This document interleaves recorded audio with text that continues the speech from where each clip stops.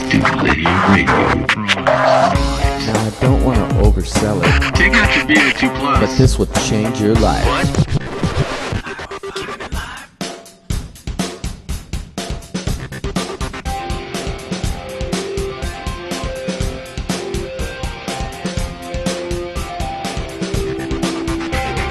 My people, welcome, Stulinium Radio, Jonathan Stewart. Today we're going to do some DuPont analysis. This is a way of taking a company's return on assets and decomposing it to gain a better understanding of what's driving the company's performance. Decomposing ROA. Sounds pretty strong, huh? If you have access to a computer, I'm going to take my examples from Reuters.com today. If you aren't near a computer, that's no problem. I'll tell you what you need to know, and you can try it out on your own later.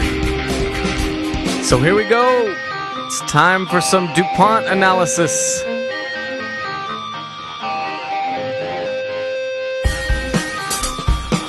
Have you ever looked at a company's return on assets ratio, read the number, and wondered if that was good news or bad news for the company?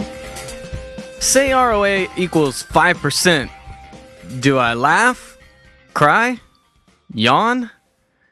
If you've ever been in this situation, then DuPont analysis might be a useful tool for you. The method is named after the international chemical company, DuPont, because it was developed by one of their employees years ago. DuPont analysis is a useful method for analyzing the profitability of a company because it takes return on assets and breaks it into two other ratios, which focus on factors that might either improve or frustrate a company's profitability. Let's start with the basic DuPont analysis. It all begins with return on assets, or ROA. ROA is equal to net income divided by total assets. Now, DuPont analysis says that the ROA should equal the company's profit margin multiplied by their total asset turnover. If you have a piece of paper, it might be helpful to write this down. ROA equals profit margin times total asset turnover. The reason that this equation is true is because profit margin equals net income divided by sales. Total asset turnover equals sales divided by total assets. So when we multiply the profit margin by total asset turnover, we are really multiplying net income over sales by sales over total assets. Sales is in the numerator and the denominator, so it cancels out, leaving us with net income over total assets, and that's ROA. Now, I know that some of you are thinking, Stuart, why would I do this? It's like going from Abilene to Houston by way of Paducah. I end up at the same place, but one is a much longer journey. So here's the benefit of DuPont analysis. If we see our ROA change, DuPont analysis allows us to gain a better understanding of why it changed. It says that ROA is a function of our profit margin and total asset turnover. So one thing that would cause ROA to increase is an increase in the profit margin. That's net income divided by sales, right? Profit margin looks at each dollar of sales that we generate and indicates what portion of each dollar we were able to convert into profit or net income. Here's a visual for you. Every time we drop a dollar into the top of the income statement, the profit margin tells us how many pennies slide all the way to the bottom line. Profit margin measures how well our company does at turning sales into profits. Recently, Microsoft Corporation had a profit margin of 28%, while Walmart had a profit margin of about 3.5%. So for each dollar of sales that Microsoft generates, they hold on to 28 cents, which they convert to profit. Walmart earns about 3.5 cents of profit for each dollar of sales they generate. It's not uncommon to see vastly different profit margins when comparing companies in very different industries like Microsoft and Walmart. Maybe I can talk more about that on another day. Total asset turnover measures something else altogether. It is equal to sales divided by total assets. So it measures how well we are using the assets under our control to generate sales dollars. If we can generate sales with a relatively small investment in assets, total asset turnover will increase and so will ROA. Furthermore, we might have a great profit margin, but if we don't use our assets to generate sales, then our results aren't going to be very impressive.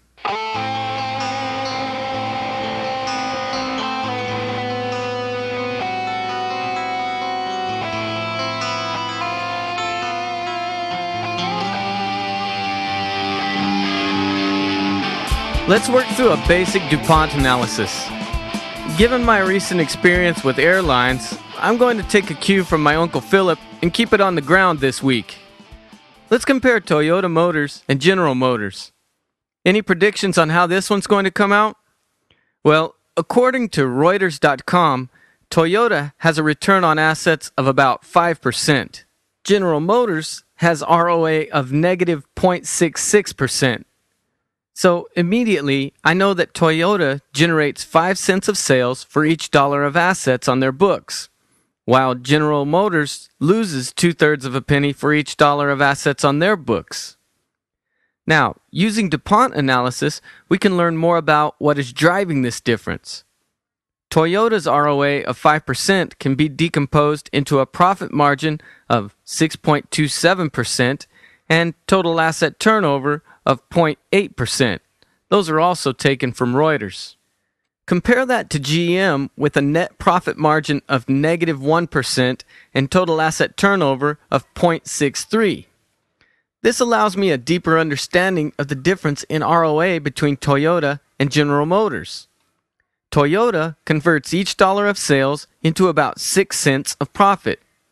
GM has been losing a penny for each dollar of sales they generate. You might say that GM is spending $1 and a penny for each dollar of sales they generate. This reflects the difficulty GM has experienced in controlling their costs in recent years.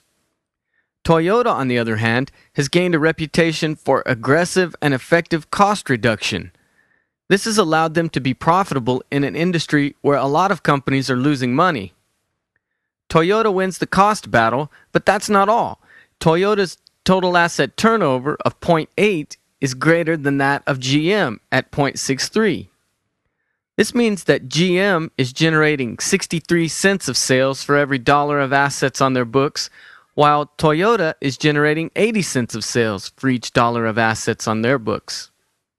So, relative to General Motors, Toyota has generated sales more efficiently and then done a better job holding on to a greater percentage of those sales dollars as they make the trip down the income statement. That results in higher ROA for Toyota, and it is probably one of the reasons that Toyota's stock price is up almost 150% over the last 5 years, while General Motors' stock price has declined by half.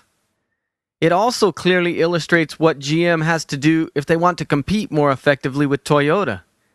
They have to get costs under control and then focus on using the assets at their disposal to generate sales more efficiently. DuPont analysis is a nice tool for gaining a better understanding about what is driving a company's return on assets. You can compare two competitors like we did today, or you can compare your company with itself over time to see which direction things are headed. You can even use DuPont analysis to compare your company to an industry average ROA, profit margin, and total asset turnover if you feel like that's appropriate.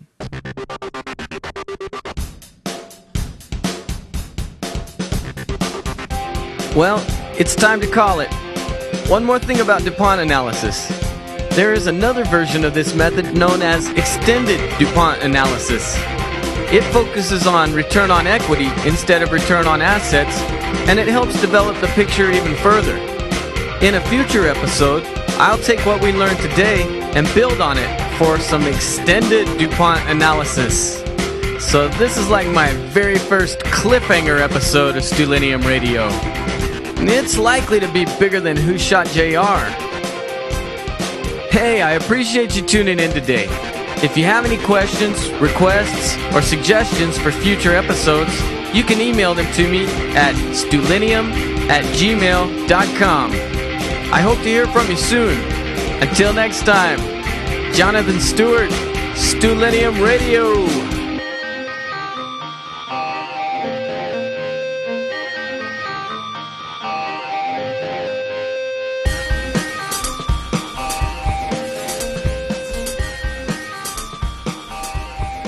Toyota's total asset turnover, Toyota's total asset turnover, Toyota's total asset turnover.